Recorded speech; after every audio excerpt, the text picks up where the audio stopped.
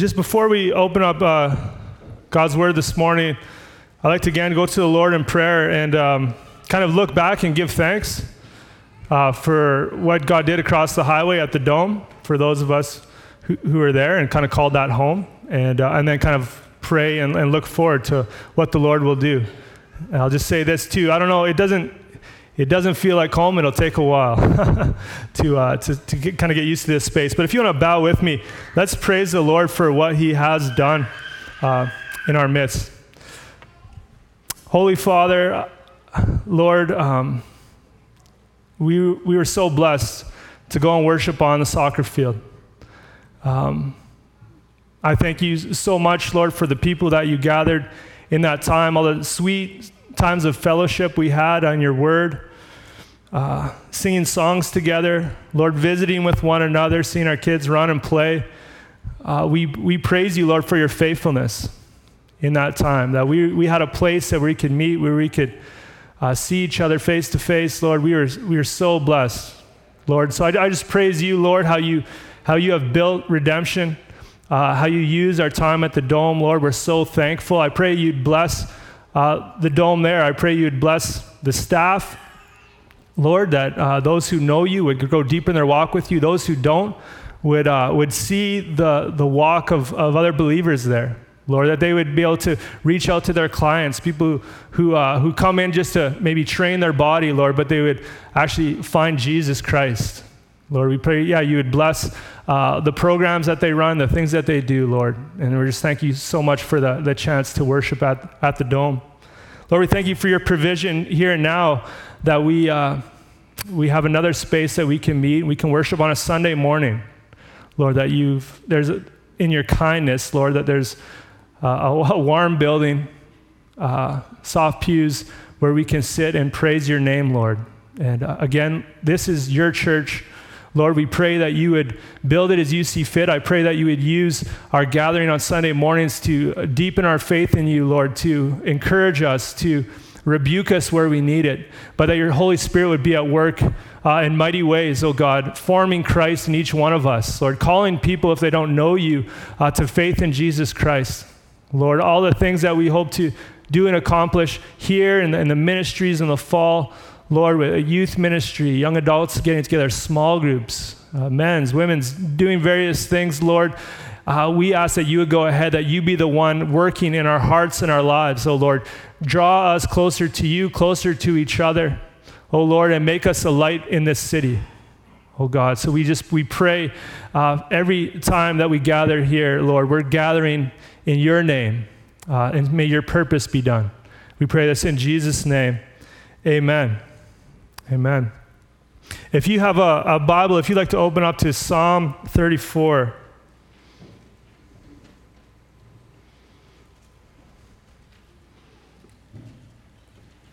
Psalm 34. We're going to be in Psalm 34 for the next 2 weeks, kind of looking through it, going over it. There's so much to be said. I didn't want to just run through it too quickly. So we're going to be the next 2 weeks looking at Psalm 34. And then after that, we're going to be starting in the book of 1 Timothy. 1 Timothy, really excited to be in that letter, a letter that Paul wrote to Timothy, teaching him about church leadership, like how should you build the church? How should you guide the church? And I'm really excited for us to go into that book. But we're in Psalm 34 for the next 2 weeks. And what I see in Psalm 34 is a testimony. It's a testimony of David. And I don't know if you've ever heard a good testimony. Often we remember testimonies more than we do other things, songs more than testimonies. But testimony of David, I don't know if you heard a testimony, you walk away, you're encouraged, you're challenged, you want to walk closer with the Lord. That's what a good testimony can do, and I believe that's what Psalm 34 does. It'll encourage us, it'll challenge us, it'll call us closer to God. I hope this morning you'll be able to see that there's a testimony of praise. David starts off in a testimony of deliverance, and then a testimony of God's goodness. That's the first half that we're going to look at this morning. But if you want to stand with me, we'll read Psalm 34 in its entirety, and we'll look at the first 10 verses this morning more in depth. Psalm 34. I will bless the Lord at all times. His praise shall continually be in my mouth. My soul makes its boast in the Lord. Let the humble hear and be glad. Oh, magnify the Lord with me, and let us exalt his name together. I sought the Lord, and he answered me and delivered me from all my fears. Those who look to him are radiant, and their faces shall never be ashamed. This poor man cried, and the Lord heard him and saved him out of all his troubles. The angel of the Lord encamps around those who fear him and delivers them. Oh, taste and see that the Lord is good. Blessed is the man who takes refuge in him. Oh, fear the Lord, you his saints, for those who fear him have no lack.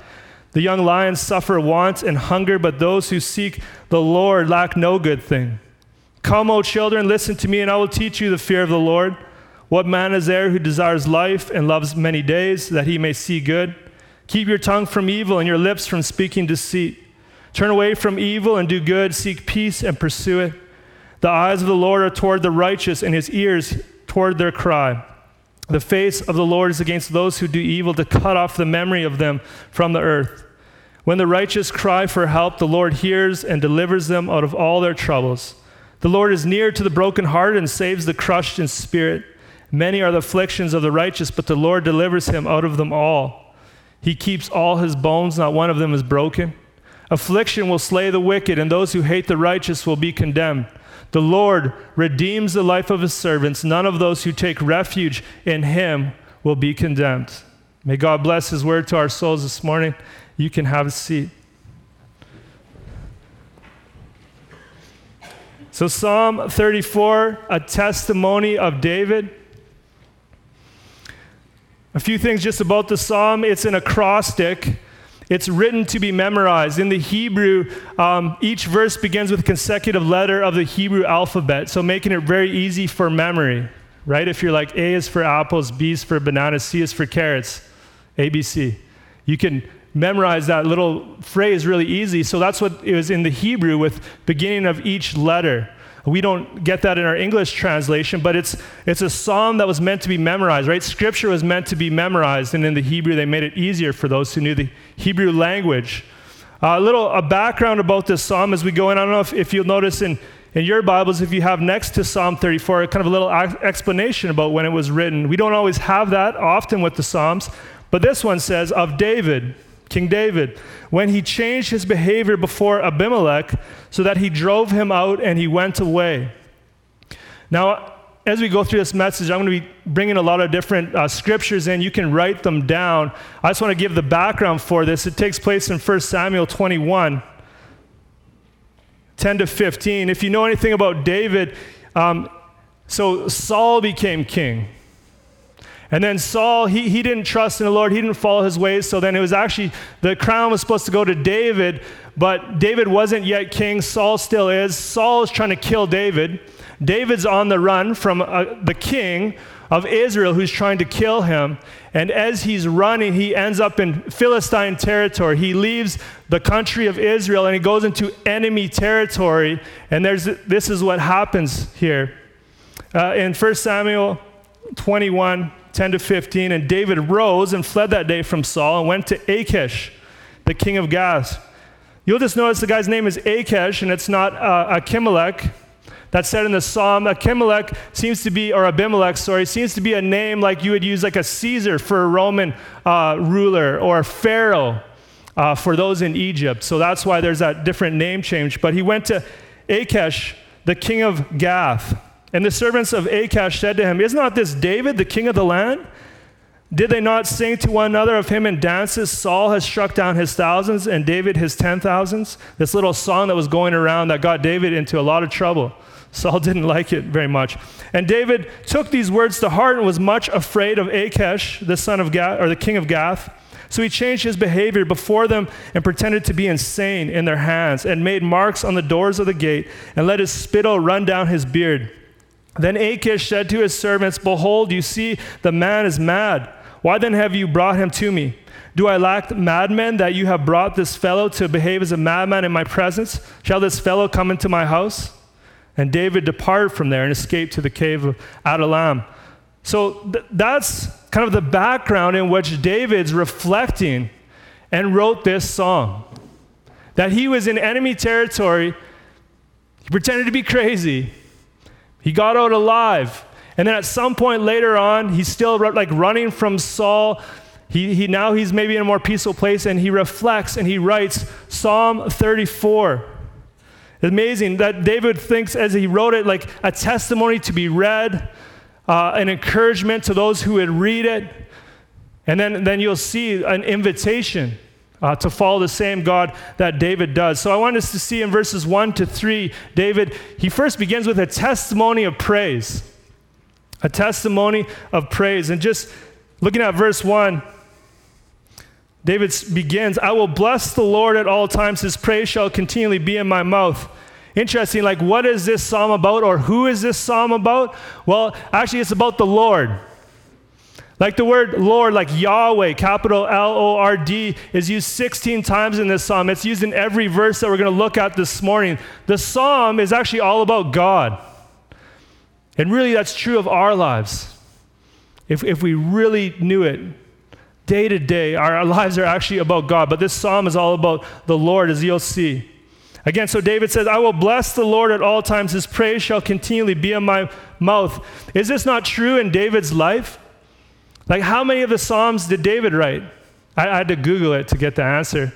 But I guess he wrote 73 Psalms that are attributed to his name, almost half the Psalms. Right? There's 150 Psalms. So he wrote 73 of them. There's other songs. There's others like prayers that is written about David. So David was continually blessing the name of the Lord. That was what he was about. And he was doing it with his lips. God's praise was continually in his mouth. We can see that even as we reminded of Psalm 150 we looked at a few weeks ago. It begins with praise the Lord, ends with praise the Lord. Let everything that has breath praise the Lord. David, like he was doing that to the best of his ability. We see this mentality of continually praising the Lord all throughout Scripture. Like, what are some of the reasons to praise the Lord? Well, one is found in Psalm 71, verse 6. Just in the sense that we're alive.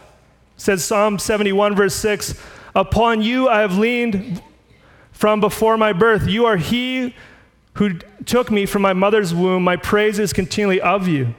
Like the fact that you are alive is just reason enough to praise the Lord.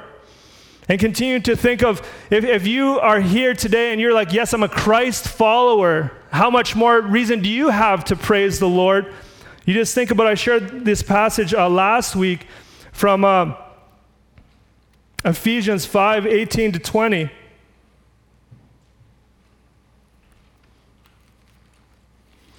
It says this about those who are filled with the Holy Spirit. What should our lives look like? They should overflow with praise, Ephesians 5, 18 to 20. Do not get drunk with wine, for that is debauchery, but be filled with the Spirit. And everyone's like, yes, amen. Be filled with the Spirit. Be controlled by the Holy Spirit. Be dominated by the Holy Spirit. What does that look like in your life? Addressing one another in psalms and hymns and spiritual songs, singing and making melody to the Lord with your heart, giving thanks always and for everything to God the Father in the name of our Lord Jesus Christ. Submitting to one another of reverence for Christ. So being filled with the Holy Spirit, being controlled by the Holy Spirit is going to result in praising Him, God, continually. I hope you can see that. There's another scripture I'd like to bring to your attention. Just thinking of this kind of New Testament way of saying what David said there in Psalm 34, 1 Thessalonians 5, 16 to 18. This is a good one to memorize. Rejoice always, pray without ceasing, give thanks in all circumstances, for this is the will of God in Christ Jesus for you. Rejoice always. Can we do that? Can we be about that? Just think, rejoice always, or as David says, at all times. I'll bless the Lord at all times. His praise shall continually be in my mouth. Just a thought here. In order to praise Him continually, you must do it sometimes.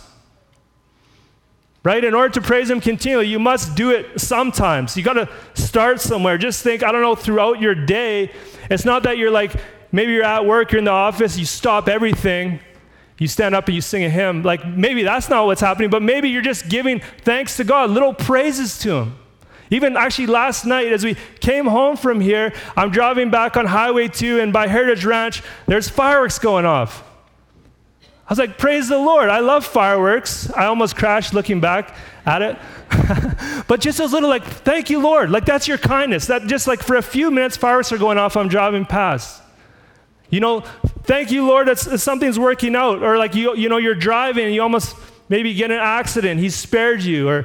Or you just have a really good meal. Like, thank you, Lord. Praise you, God. Just these little praises throughout the day. And again, also, though, if God does put a song in your heart, there's a song we sang this morning or another one, like sing that throughout the week. His praise should continually be on our lips, but it won't be on our lips continually if it isn't sometimes. We need to start there.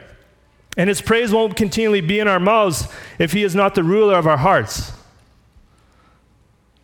So even this call to praise all throughout is a call to surrender.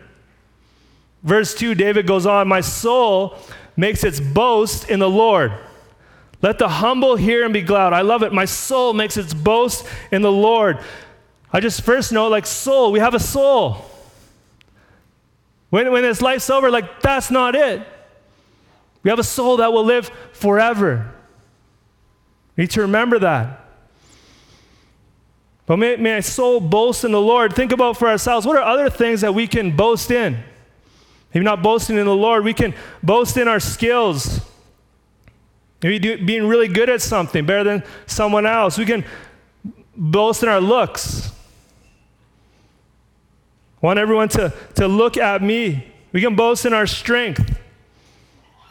I love the beauty, though, for anyone who goes to the gym. I haven't for years.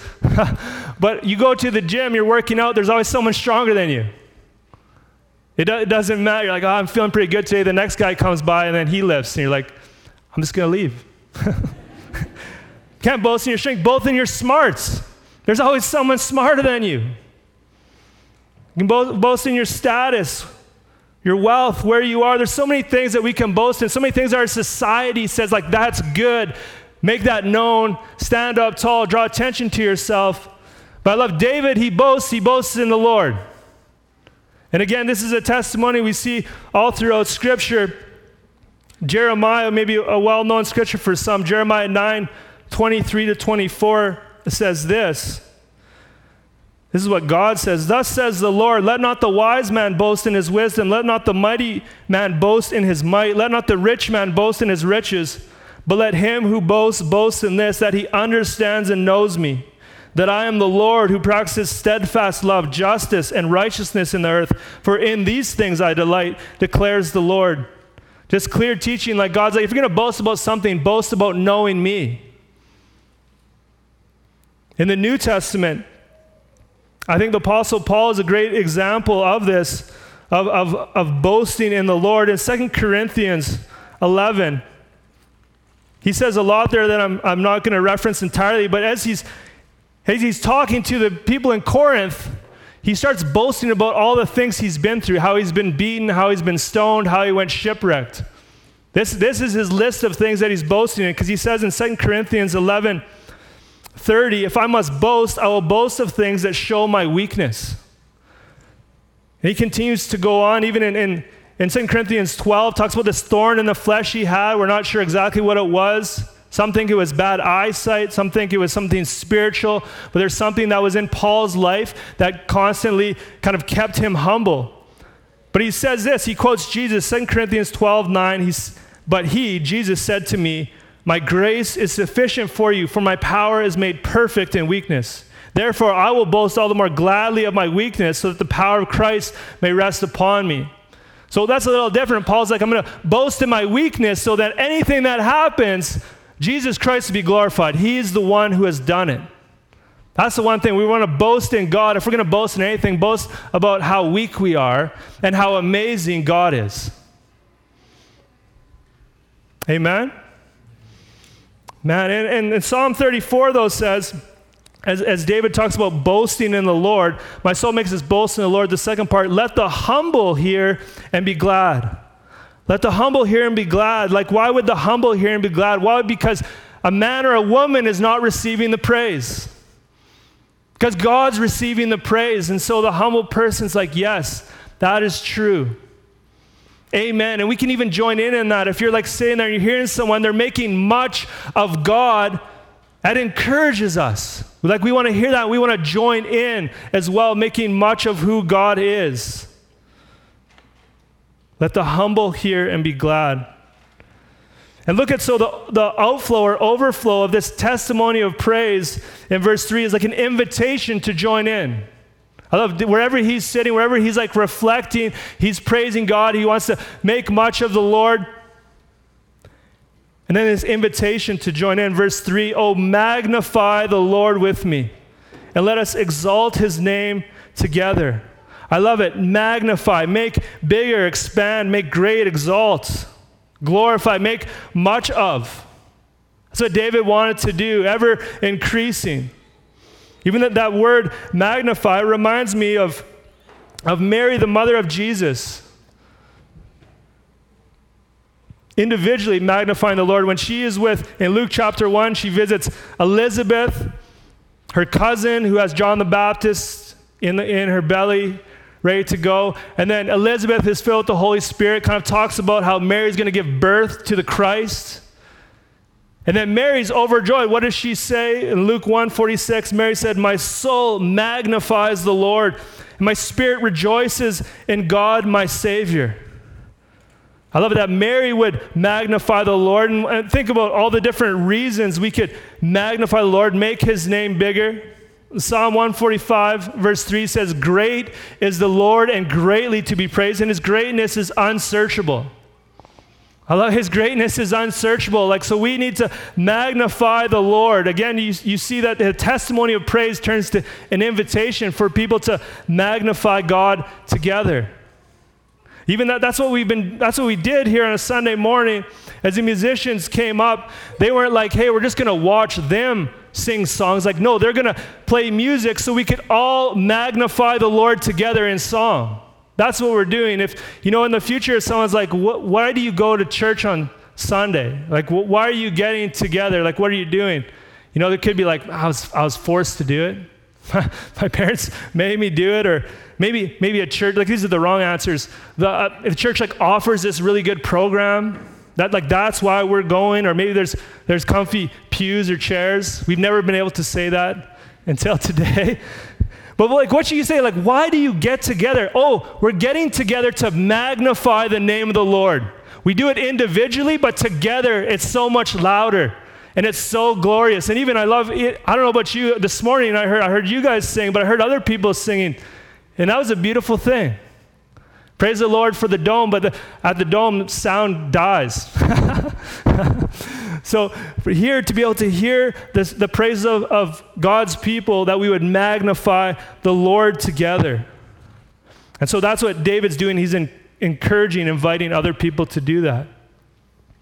So he gave a testimony of praise. In verses 4-7, I want us to see a testimony of deliverance that he gives. There's 4 and verse 6, he says something similar. I sought the Lord, and he answered me and delivered me from all my fears. In verse 6, this poor man cried, and the Lord heard him and saved him out of all his troubles.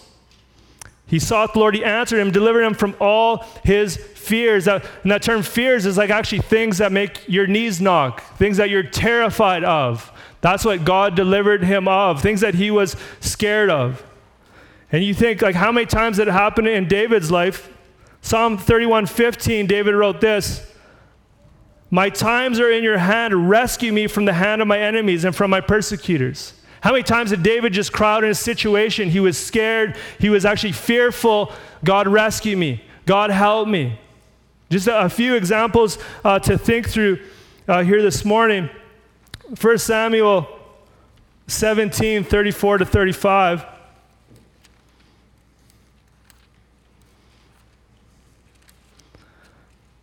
You know the story. It's David and Goliath. But before that, where David's like, hey, I'll fight Goliath. And Saul's like, who are you? You're just like a little country boy. But he says this, because David before, he'd fought lions and bears. 1 Samuel 17:34-35, but David said to Saul, your servant used to keep sheep for his father, and when there came a lion or a bear and took a lamb from the flock, I went after him and struck him and delivered it out of his mouth. And if he rose against me, I caught him by his beard and struck him and killed him. But even as David went after like lions and bears, I think he was scared. For sure, he was fearful. He's going after a wild animal, but see, he's like praying, like, Lord, help me. And God delivered him. We see that again, if you continue on that story, David and Goliath, like a 9.5-foot giant, huge armor. David, he had confidence in the Lord, but for sure, I believe he was still full of terror. I believe he was still scared. He went after him. Saul trying to kill him. He's on the run. He's in the country. The king of the country wants him dead, wants everyone against him. He's quickly praying to God, crying out to him. And then even we see here what we read this morning, the Philistine king. And isn't it interesting that David pretended to be crazy? And it's not written down in 1 Samuel, like when did he pray? When did he cry out to God? Was it under his breath? As he's pretending to be crazy, like he tried to still take matters into his own hand as he's crying out to God. And then as he gets out of that situation, looking back, he praises God for it. He's not like, wow, good thing I thought to go be crazy. He acknowledges that God's the one who delivered him. And I love it. So it's not like this perfect picture of praying in bad situations. It's like some imperfect prayer happened. David wasn't perfect. His prayer wasn't perfect, but he prayed. I just want you to see that. If we look at like the situation that he's reflecting on in the psalm, like, no, you pretended to be crazy. And then you got out. But then he's looking back, he's like, no, I cried out to God and he heard my prayers. What does David say? I sought the Lord and he answered me, delivered me from all my fears. I sought the Lord. Friends, we need to seek the Lord with our fears. I don't know about you, more often in life, like maybe things I'm scared of, things I'm unsure of, I need to say like, God, I don't have this, but you do. And it's not that you stop and you just sit back like, God, take it, but I'm acknowledging in my own strength, I can't do this, Lord, you can. And help me. I'm going to keep walking. I'm going to keep doing it. I need to pray that more often. Too many times we can go to other places, rely on human resources and skills. I believe even in the time we live in, like an unknown future, maybe where Canada's at, our economy, we can too often think like, man, if we get the right politician in place, man, they can change things. Like, no, we need God. We need to be quicker to pray and still vote, still do what you can, still make your name known. But man, that needs to be our first, our second, our third option. That we cry out to the Lord in our fears for our country, our province, our society. Look at David's, the result of looking to God, of taking his fears to him. And in verse 5, those who look to him are radiant, and their faces shall never be ashamed. I love that word. Those who look to him are radiant. What a word. It's used also in Jeremiah 31:12. And it's used here in Jeremiah 31:12, like as the people returning from exile. The people of Israel sinned against God. God brought judgment upon them, brought them into a different country, Babylon. And they're going to return. That's where this word is used. So just knowing that background makes it like, wow, what's being said? 31:12. Jeremiah predicting, they shall come and sing aloud on the heights of Zion, and they shall be radiant over the goodness of the Lord, over the grain, the wine, and the oil, over the young of the flock and the herd. Their life shall be like a watered garden, and they shall languish no more. They are radiant in the Lord. Those who look to him will be radiant in the Lord. We can look to so many other things. The list could be large. I don't think anyone's ever looked to watch many Netflix shows and been radiant. I don't think that's happened. Right? We can look to maybe our favorite sports team. And maybe that one time they won, we're really excited. The next time they lost, we're not radiant. We look to a favorite hobby or a relationship. That doesn't make us radiant. Think about being radiant, and it's not like the fake smiles that people have for selfies. That's not radiant, right? We should take one picture of the way people really are, and then put your smile in, take another. Compare the two. Because that's not radiant. Radiant's like actually beaming, like actually joyful, like a bride and groom on their wedding day. You look at them, there's a glow. And that should be us as we look to the Lord.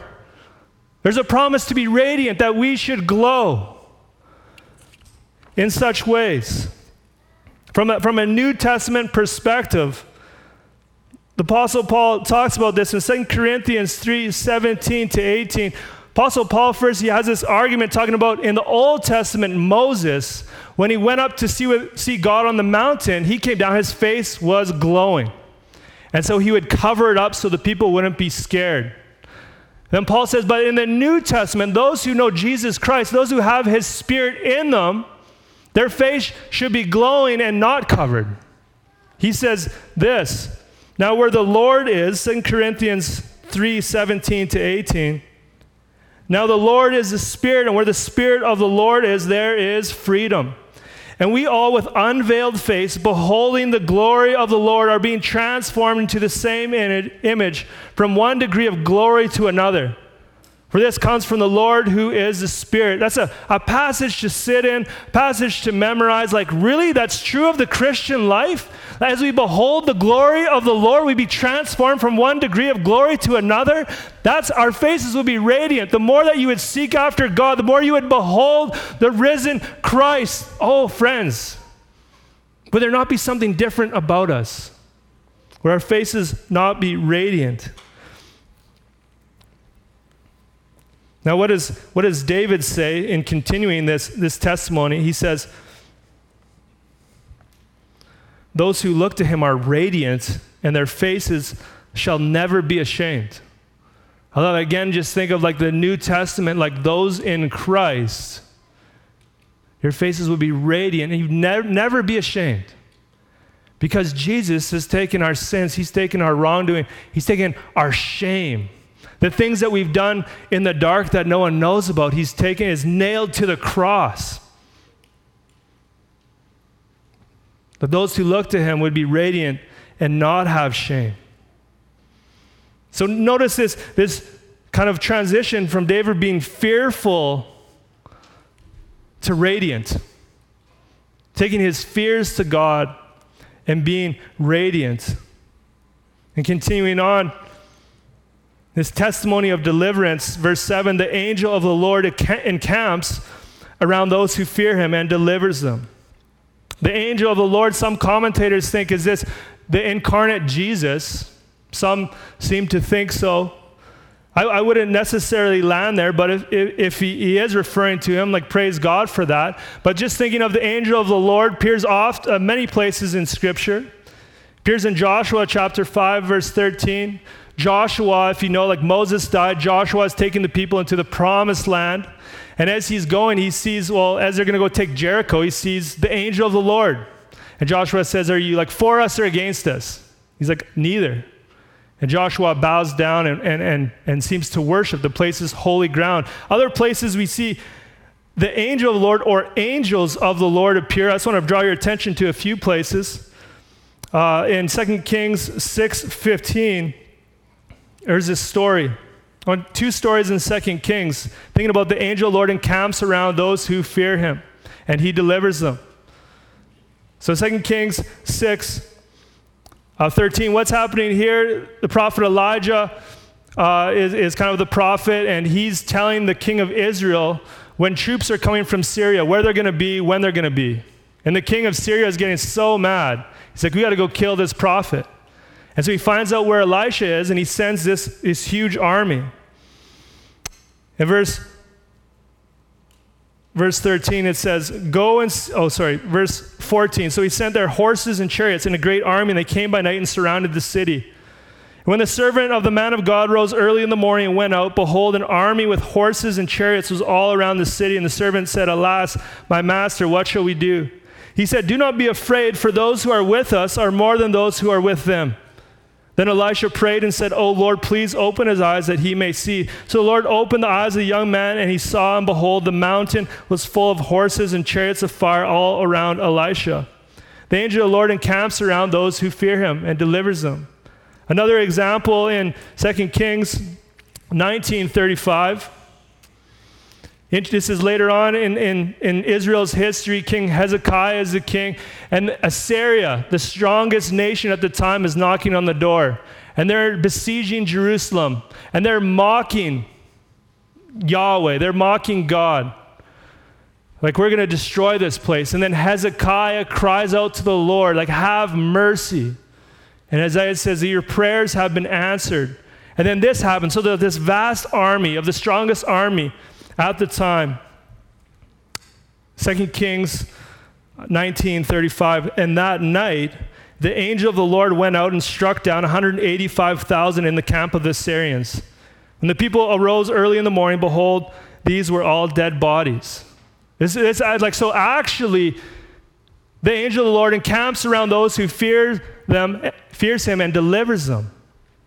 I think we can actually see that this literally happens at time. God protects those who fear him, those who follow him. I think it's a good scripture to memorize. Psalm 34, verse 7. Like, if you're dealing with fear, you're dealing with anxiety, it's good, like, oh no, the angel of the Lord encamps around those who fear God.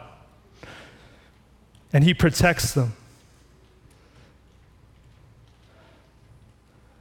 This is actually a scripture that I've had. I don't know if many times you've been doing life and you just felt like darkness. And I use darkness talking about like spiritual darkness.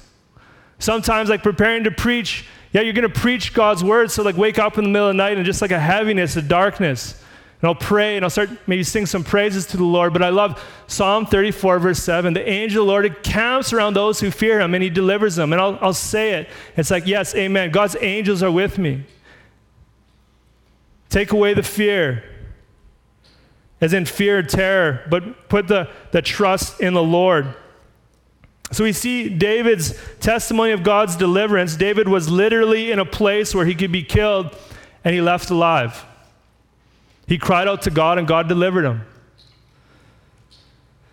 I pray for all of us that as we face the battles in our culture, attack on marriage, sexuality, truth, that we can turn our fears, our anxieties concerning our world and its course towards God to prayer for deliverance.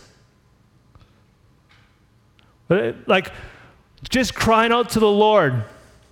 Have mercy, maybe even just for your family. Have mercy on the next generation. Taking our fears, our anxieties to him.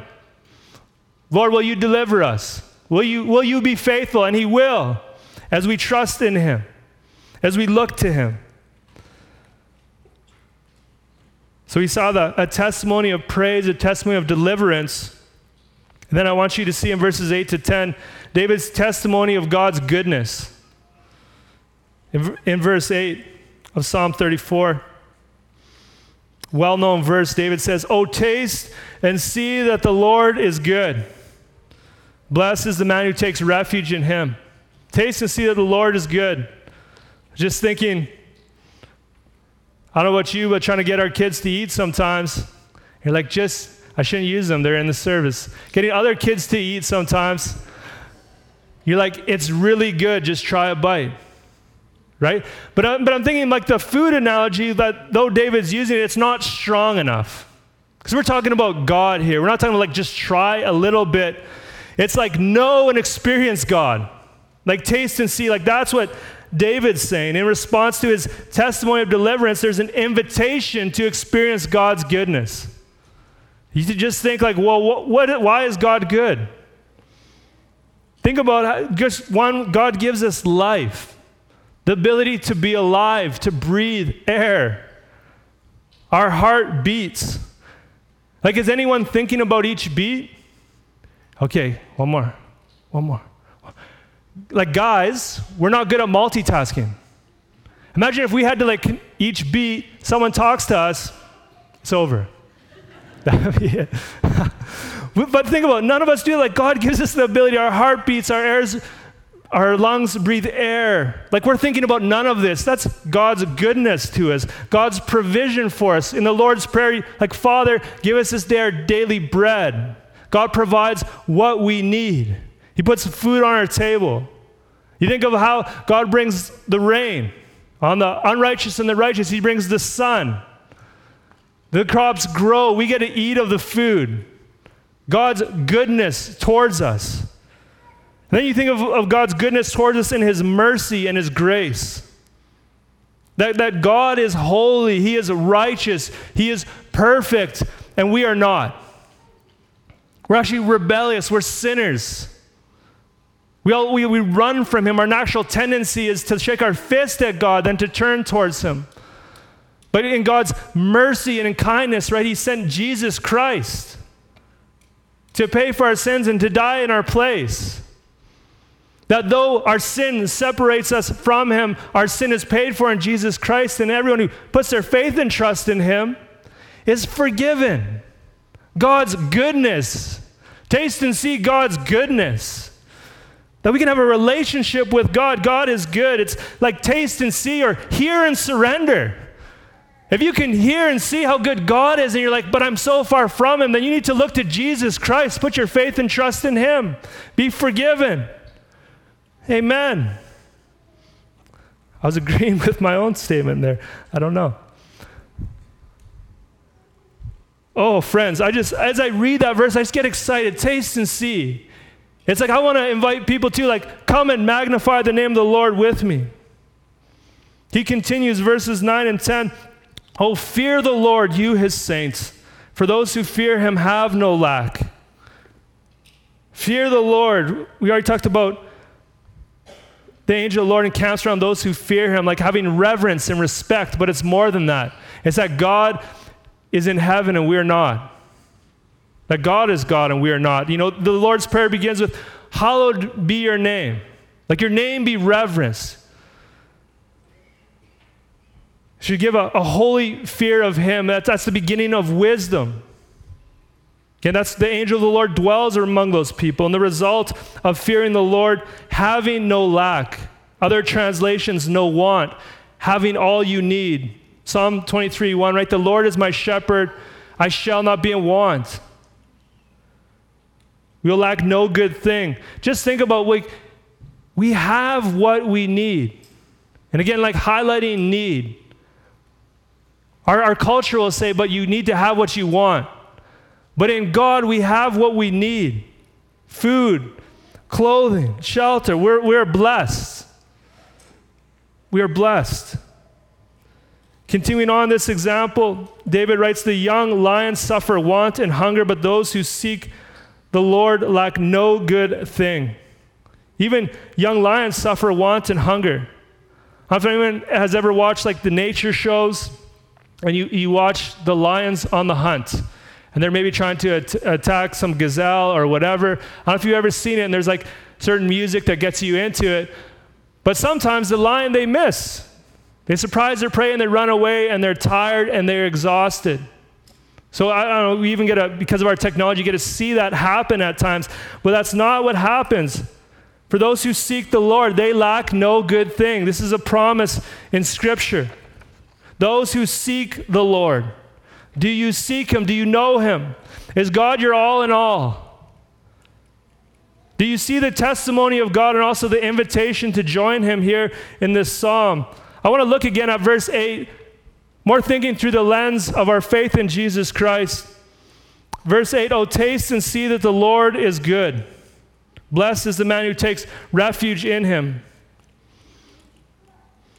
Psalm 2, verse 12, a psalm that's all about the Messiah, all about Jesus Christ, quoted in the New Testament in many places. It ends with this. Kiss the Son, lest he be angry, and you perish in the way, for his wrath is quickly kindled. Blessed are all who take refuge in him. Blessed are all who take refuge in Jesus Christ. How you take refuge in him is by putting your faith and trust in him, by believing in him. Charles Spurgeon said this, faith is the soul's taste.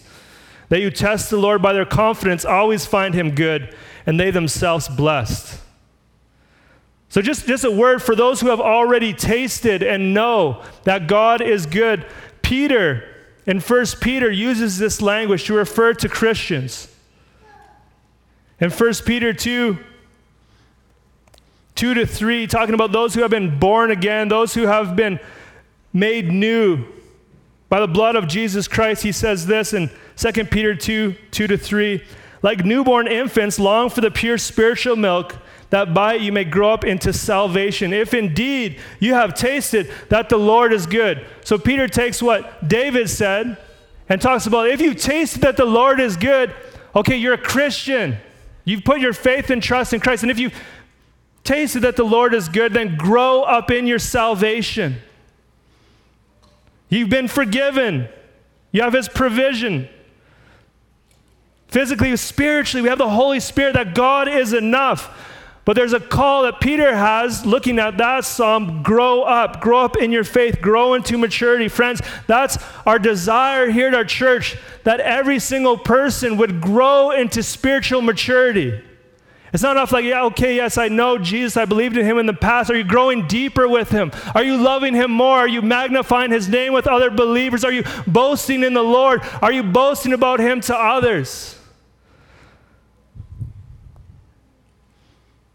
So one of the ways we want to see everyone grow into spiritual maturity, so we want to have a clear path of discipleship. One of those signs over there, I don't know if you saw it, Redemption Life. We want to see every believer abide in Christ, grow in the church, and reach your community. Reach your community would be like boasting about the Lord to others. We see that what David did this. He wouldn't define it that way, but he had a testimony and an invitation. A testimony invitation. I just question, what is your story? What is your testimony? Like, what has God done in your life? And in terms of story, everyone has a story. And in fact, stories are easier to share with people, and people are easier to listen to stories. Let me just tell you something about what happened in my life. People are all ears to listen. When I'm talking about sharing your testimony, your story, I'm talking about what's your story in Jesus Christ. And just think quite simply, and just keep it simple, like 3 parts. Like one is, what was life like before you knew Christ? And keep that simple. For some people who have like a rougher background, you don't need to go into the details, but just like, I was away from the Lord, I made these mistakes. Or some people, praise God, if you grew up in a Christian home, you're like, I don't know, at a very young age, I believed in him. Like, that's such a wonderful testimony. But you're like, okay, what was kind of life like before? And then how did you come to know Jesus? What did that look like? What did you pray? What's happening in your life? And you're like, and then you surrendered to him, you believed in him, you prayed to him before Christ, kind of accepting Christ, and then after Christ. Like, how has he changed your life? So what? Just a brief story, brief testimony. So friends, that's what I've done. Like, this is how quick I do it, and sometimes you can, who you're talking to, it can be more longer and drawn out. You know, as we came right into people like, oh yeah, we're planting a new church in Red Deer. I grew up in Red Deer and got into a lot of trouble as a young person. I surrendered my life to Jesus, and he drastically changed my life. I just put it out there. People can, oh, that's interesting. How about the weather? They can take it and go somewhere else, or they're like, what? Like, tell me more. Just a testimony to what God has done in our lives. So I would just encourage you, like, what's your testimony?